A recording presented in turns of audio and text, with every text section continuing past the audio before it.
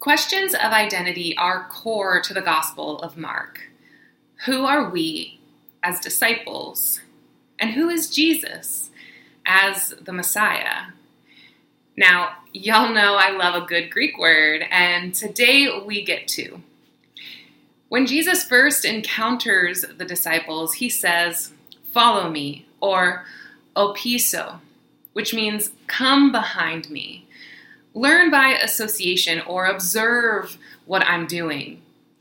And because Mark's gospel is always straight to the point, they immediately followed him. Or, akolutheo, they departed behind him, which holds a little bit more of a meaning of an apprentice. So we could say in the Gospel of Mark, Jesus was training a new generation of practitioners with on-the-job training that was accompanied by study. Accepting Jesus' invitation meant being his apprentice, learning by putting into practice the skills and knowledge needed to participate in God's kingdom. Up to this point in the story, we've heard how their apprenticeship was going. The disciples learned through participation as Jesus exercised his ministry of prophetic teaching, exorcising demons, performing miracles, and as we heard last week, bringing social, mental, and physical wholeness through acts of healing. From what they've observed and learned thus far, PETA declares that no, Jesus' identity is not that of John the Baptist or Elijah or a prophet. Jesus is the Messiah. But while Peter likes what he experiences, a Jesus challenging the status quo, a Messiah ushering in the reign of God, he doesn't like what he hears when Jesus foretells his suffering and death. In an inability to fully grasp the core of Jesus' identity as the Messiah, and thus his own identity as an apprentice, Peter rebukes Jesus. And Jesus turns around and rebukes Peter, saying, "Opiso, learn by association, Satan, for you are setting your mind not on divine things, but human things." If, as apprentices of Jesus, we are to learn by association, what exactly are we learning? The more I reflected with this understanding of being an apprentice of Jesus, the more I began to recognize that even though we learn many things throughout our lives of faith, one of the most important, if not the most important in my opinion, is the power of our identity as beloved children of God. What if what made Jesus' ministry possible, the source of his strength and courage to live compassionately, abundantly, and authentically, was Jesus' ability to be fully secure in his identity as the Messiah, as the Son of God? Even when crowds around him mistake him for someone else, or his closest friends want him to embody his identity in a way that's inauthentic. For Jesus, there is absolutely no question of who he is. He knows who he is, and he knows what that means for how he lives his life. But as apprentices, we all know that resting securely in our identity as beloved children of God isn't always easy. One commentary noted that our passage this morning could be interpreted as a temptation moment for Jesus. And it made me think, how often are many of us tempted to believe that we are unworthy to be a child of God?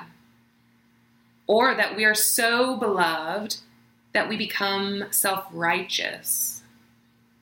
When we are tempted to set our minds not on divine things, but on human things. And these temptations, my friends, are so very real.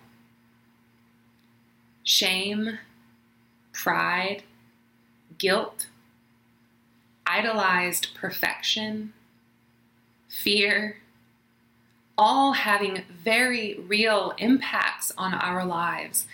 And we can sometimes lose sight or maybe even forget who we really are. And if we're honest, we know that these temptations don't just poof and vanish into thin air. As apprentices of Jesus, followers who are continually learning as we go, we look to Christ and invite Christ into these temptation moments to guide us towards remembering our true value, worth, and dignity. To remind us that living compassionately, abundantly, and authentically can be very scary and difficult, and it is also powerful, transformational, and holy. We will miss the mark and make mistakes and give in to these temptations along the way. And as a community, we journey together, grow together, and lift each other. When you struggle to be secure in your identity as a beloved child of God, I will be journeying with you, reminding you. And I know that when I struggle, you will be journeying with me, reminding me. And in those sacred, holy moments where we witness each other growing and embodying our belovedness fully, we also rejoice and give thanks to God together. And that is exactly what we will do on Tuesday, September 14th, as a mission area at St. Michael's in the Hills at 6 p.m., when we will celebrate and witness the confirmation and reception of individuals into the Episcopal tradition from all over our region of the diocese. These individuals are confirming their lives of faith, saying yes to being an apprentice of Jesus, and for those being received, they are saying yes. It is through the Episcopal tradition that their lives of faith will be expressed. It is a moment of sacred witness. For the confirmands and recipients, they are saying, yes, I am a beloved child of God. And for those of us gathered, we are responding with, yes, you are.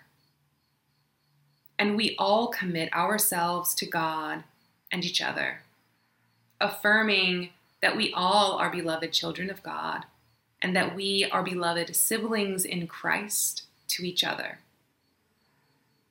I truly hope that you can join this gathering of celebration, praise, and thanksgiving as you are comfortable and able, joining either in person or in intentional prayer with us that evening. As a community, as companions, apprentices, disciples, followers of Christ, may we continually grow in resting secure in our belovedness as children of God. And in the midst of each of our struggles along the way, may we never forget that we are loved. Thanks be to God. Amen.